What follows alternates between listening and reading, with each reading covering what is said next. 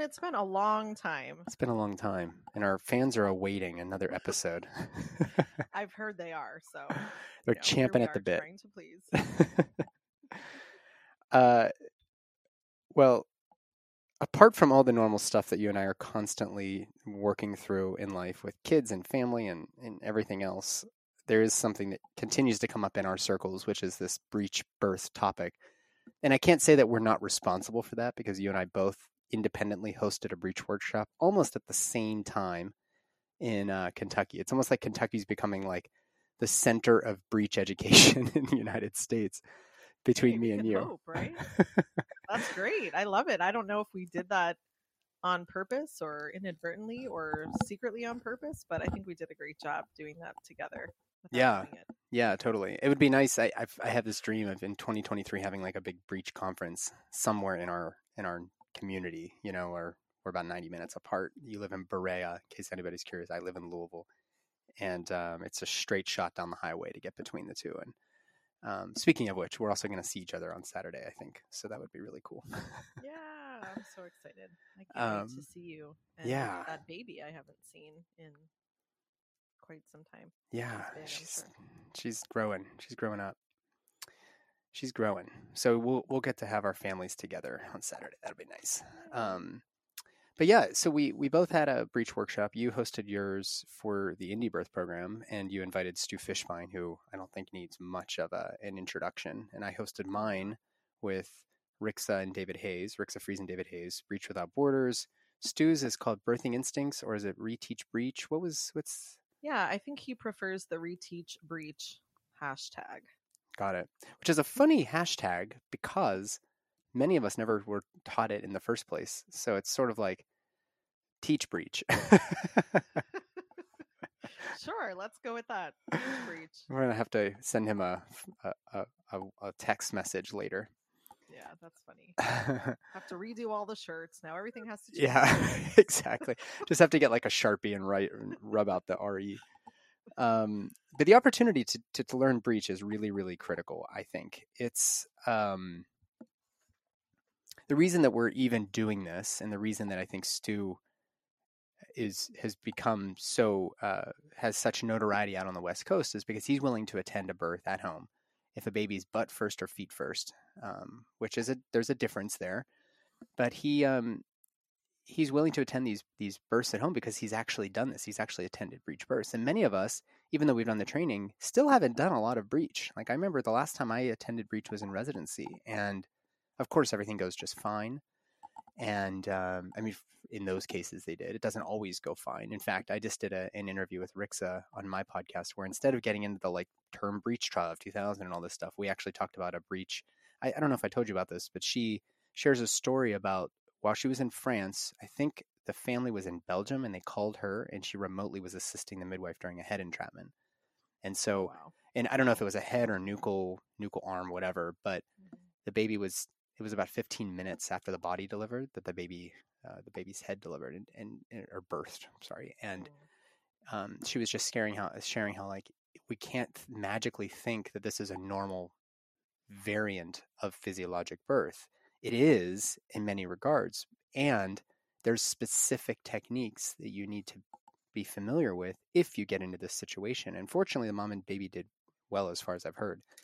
But teaching these techniques, it's sort of like teaching somebody to attend a birth, a cephalic birth. You don't generally have to do anything, but if something does happen, like a shoulder gets caught or something, you want somebody who's experienced. And we've talked about that in the past, where training and retraining and practicing on these awesome simulators they have will help you in the moment to not freak out and not freak your patient out or your client out, and instead go through what the maneuvers that you've done over and over and over again. So why don't we talk a little bit about what the training was like for you and what some of your takeaways are? And I know you love the simulators, so tell us a little bit about what you guys were doing in Berea. Yeah, it will be fun to both share this. So we had a 1-day breech training. I think Stu is typically offering a 2-day, which I'm sure is amazing, but we already had our Indie Birth midwifery skills workshop Friday and Saturday, so we really wanted him to come for Sunday. So he led a lecture for the morning, And that was a slightly different one than I've heard, which was great. I feel like I've kind of kept up over the years with his differing breech and twins lectures. And that was really helpful. So, yes, the skills, yes, the simulator, but hearing about his experience, hearing the stories, hearing statistics, even hearing selection criteria, that was all really helpful. And some of it was new and some of it wasn't, but it really just kind of rounds out the topic as well. Like, sure, if you find yourself at a surprise breach, then the skills are sometimes necessary, sometimes not. But having this more full picture approach with women that are coming that know they have a breech baby, which is most people usually, and having those skills as well. So, how to counsel them, or again, how to choose who you might work with. I found that really inspiring. And I know one statistic that stuck with me personally was that in Stu's practice, at least, the multips, the moms that have had a baby before, he has nearly 100% success rate, which is just really encouraging, I think, for all of us. Like, if a mom's had a baby and she's got a breech baby, like, just chill out. It's probably going to be fine. And if you need skills, cool.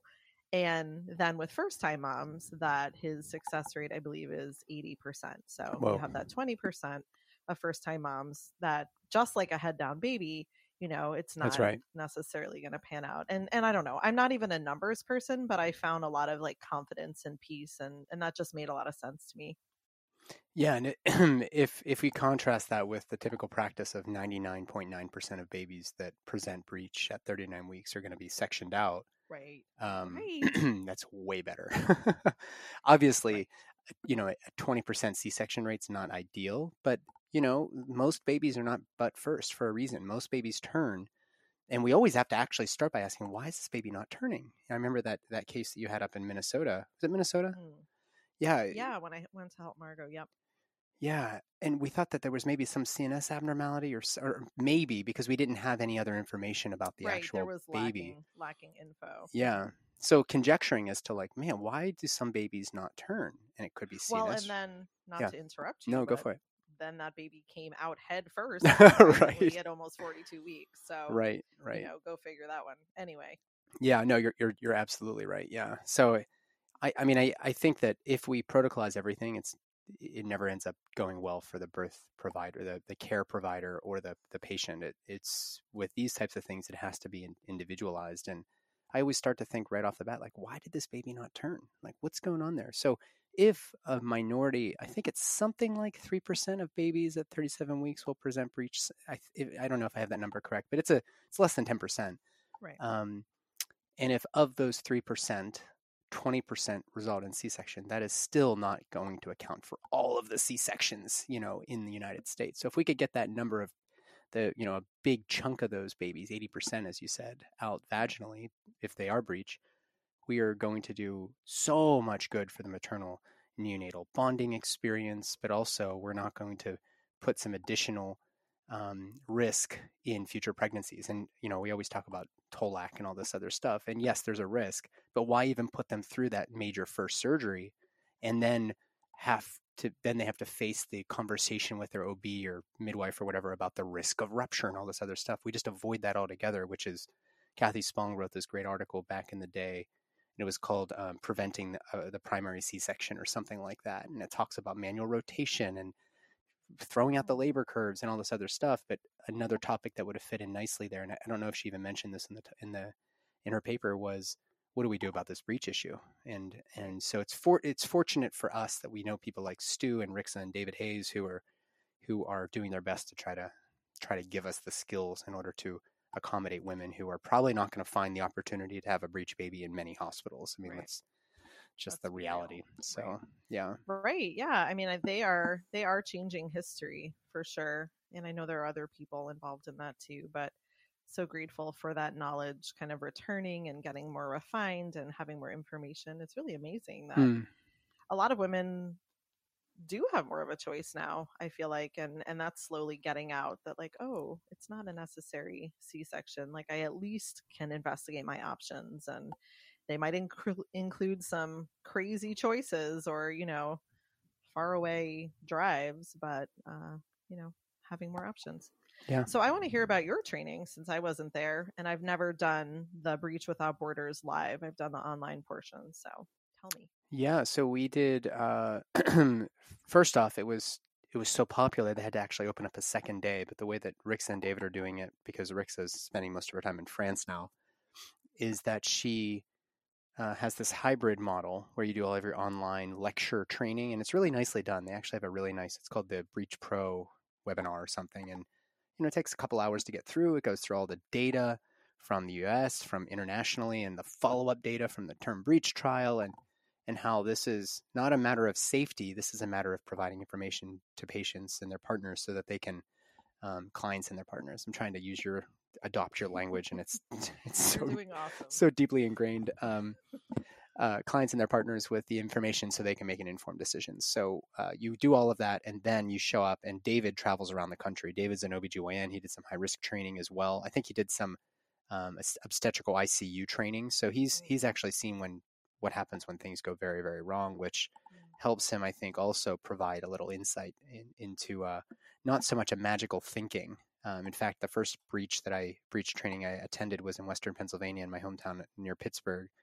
And David actually said to a room of midwives who all attend home births, is like, we can't come at this with magical thinking. Like, there is no guarantee that this is going to go right, which is why we're doing the training.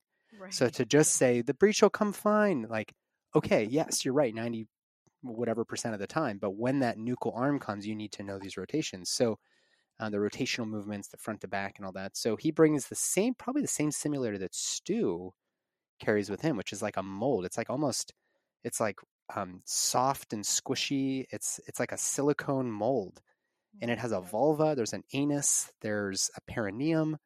And then David, he carries all this equipment with him and travels the country from one workshop to the next. And Right. so we had the pleasure of hosting him, and we had about, I'd say 20 to 25 people sign up. So, he does 4 people at a time for like 3-hour sessions. And he did it all day Monday. And then at night, we had a gathering of all the midwives at my house. And Stephanie and the girls weren't in town. So I made a fire in the back. We did some storytelling, some sharing. Everybody was getting pretty tipsy, I have to say. So much so that I actually had to kick everybody out. It was like midnight, Oh, and that's right. and I was Yeah. like, trying to be gentle about it Time at to go. 11 and 11:15 and 11:30, and then around 12, I was like, "You guys got to go. You got to go out and get out of here." And I was like so exhausted myself, and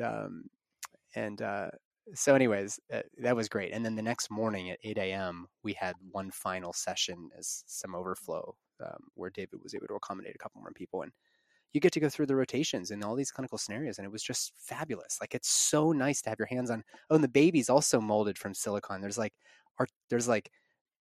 I don't know if it's like metal or something inside the arms and Yeah. legs, but it feels like a 7-pound baby. Like, it Yeah. feels Yeah, real. it does. It does have the weight and the feel of a real baby. It's It kind of does. creepy, but Yeah, and he covers it in like goo, so in order to protect the model, but it comes out and you're like, whoa! Like, I remember one of the midwife students, it was like the baby was hanging, the body was out and the baby's hanging head, and she's trying the low and nudge, and I don't think she expected it, but the head like shot out and the baby fell on the ground, and it was like, well, that happens in real birth too sometimes. right, Hopefully not too often, but right. um, Yeah, I loved the way that baby felt in your hands and also the obvious that you could practice, right? Like I noticed when I was practicing and watching other people too that sometimes you kind of push a little bit or you're pulling in a spot that wouldn't be great on a real yeah, baby and it's nice to correct yourself and be like, "Okay, this is just practice." In real life, I would be more careful, but here I yeah, am. yeah, and going through the people scoff at these simulations, but I have to say the one thing about Why? residents, Why do they scoff? I don't know, because they're like, oh, it's just a model. It doesn't sound. It's as real as it's gonna get. Especially when David's like, what are you gonna do? What are you gonna do? What are you gonna do? It's not working. Not working. We can't wait any longer. It's been 10 minutes, and what are you gonna do? And Yeah. pushes you to do that. The value of simulations is actually the only thing that in our medical training institutions that I can fully get behind, because if you have a hemorrhage in the hospital and a woman has lost 1,500, 2 liters, 2.5 liters of blood, and they're like think dum dum, what are you going to do next? Like you have to be able to call for it in the moment. Right. And if you haven't practiced that, you freeze, your catecholamines surge, and you just shit the bed, for lack of better terms. So That's true. the goal. You're not the only Okay. one in the room shitting the bed. Everybody's shitting the bed. So yeah, so hemorrhage, shoulder dystocia, nuchal arm with breech, like these are all things we need to rehearse. And the other thing that I did want to talk about, but maybe we can just we'll do this in our next episode, is the value of practicing external cephalic versions, so that if women do present with breech, especially if it's a complete breech or a frank breech, and not like one foot hanging down and one up, it's babies kind of just curled up in there. You can almost magically rotate them if you can relax the uterus and get the woman in the client in a really safe, cozy environment.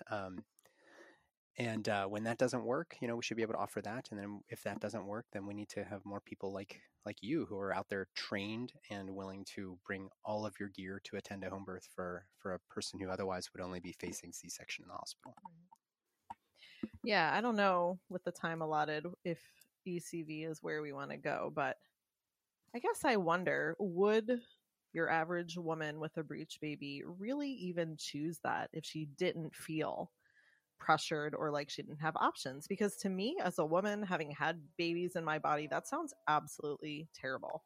And I trust that you would even be gentle and you know what you're doing. Right. But there is Right. something to me just so wrong. Not that that shouldn't be an option. I get it. But I mean, what are we talking about? Like turning, Yeah. forcing our will Yeah. on this baby? Why? I mean, in Right. the big picture, why? I know why. In the micro, but Well, then let's. I think this is a good conversation around breach. Um, let's why don't we pause it here and we can do another recording in the future about ECV. yeah, we'll just keep going. Well, we still have 3 minutes, so let's tie it up about this training. Anything else Oh yeah, sure. you'd want to add, or I don't know, like how you're feeling differently? When are we going to get to attend some breech births together? Is my question. I'm ready. I've lined up a couple and they just find another option, right? I mean, I guess part of the problem is people they have to move to wherever these rare breech providers, so to speak, are living. And with young kids and with, your 10 kids that are many are still very young, it's not really reasonable to say, "Hey, I'm going to pack up and move 3 hours away and wait for this baby," because first off, we don't know when the baby's coming. Secondly, it's just too hard. It's too hard on your family. I don't It's not know. like going to any hospital and finding an OBGYN. So I think I um, disagree with you on this one. go ahead. Let's hear it. If I, well, I mean, if I had a breech baby, I don't know. I'd probably just call you to come over so I wouldn't have to travel. So that's irrelevant to me. But, and I'd have It's Margot, fair. so I'd have great support. I But would have Margot. That's actually the reality. anyway, good friends. Yeah, I guess that's something that's been coming into my mind lately, that women say they want options. And I feel like now that I've kind of put it out to the universe, like, hey, I'd love more breech experience. I feel supported by you and etc. Um, it's actually surprising how many women aren't really wanting that in the ways that you would think. And Yeah. to me, that means, well, yes, you might have to travel. And that does sound hard. And yes, all the reasons you mentioned, but we're talking about perhaps no other options. And I guess when Yeah. it's put like that, I feel like there would be no choice for me. I would definitely Yeah. choose something that, felt good and I felt supported, even if it was a little inconvenient. Yeah. I was speaking from the standpoint of a provider, like a Mm. midwife or a doctor traveling 3 hours in order to attend Oh, it. okay. That to me seems a little unreasonable versus having the I option to hear travel. you. But I'm actually going to give you some pushback as well, because if birth ensues in the most physiologic way, when a person feels safe in their own environment, then it would be really hard for me. I mean, I'm trying to put myself in the shoes of a Mm. birthing person.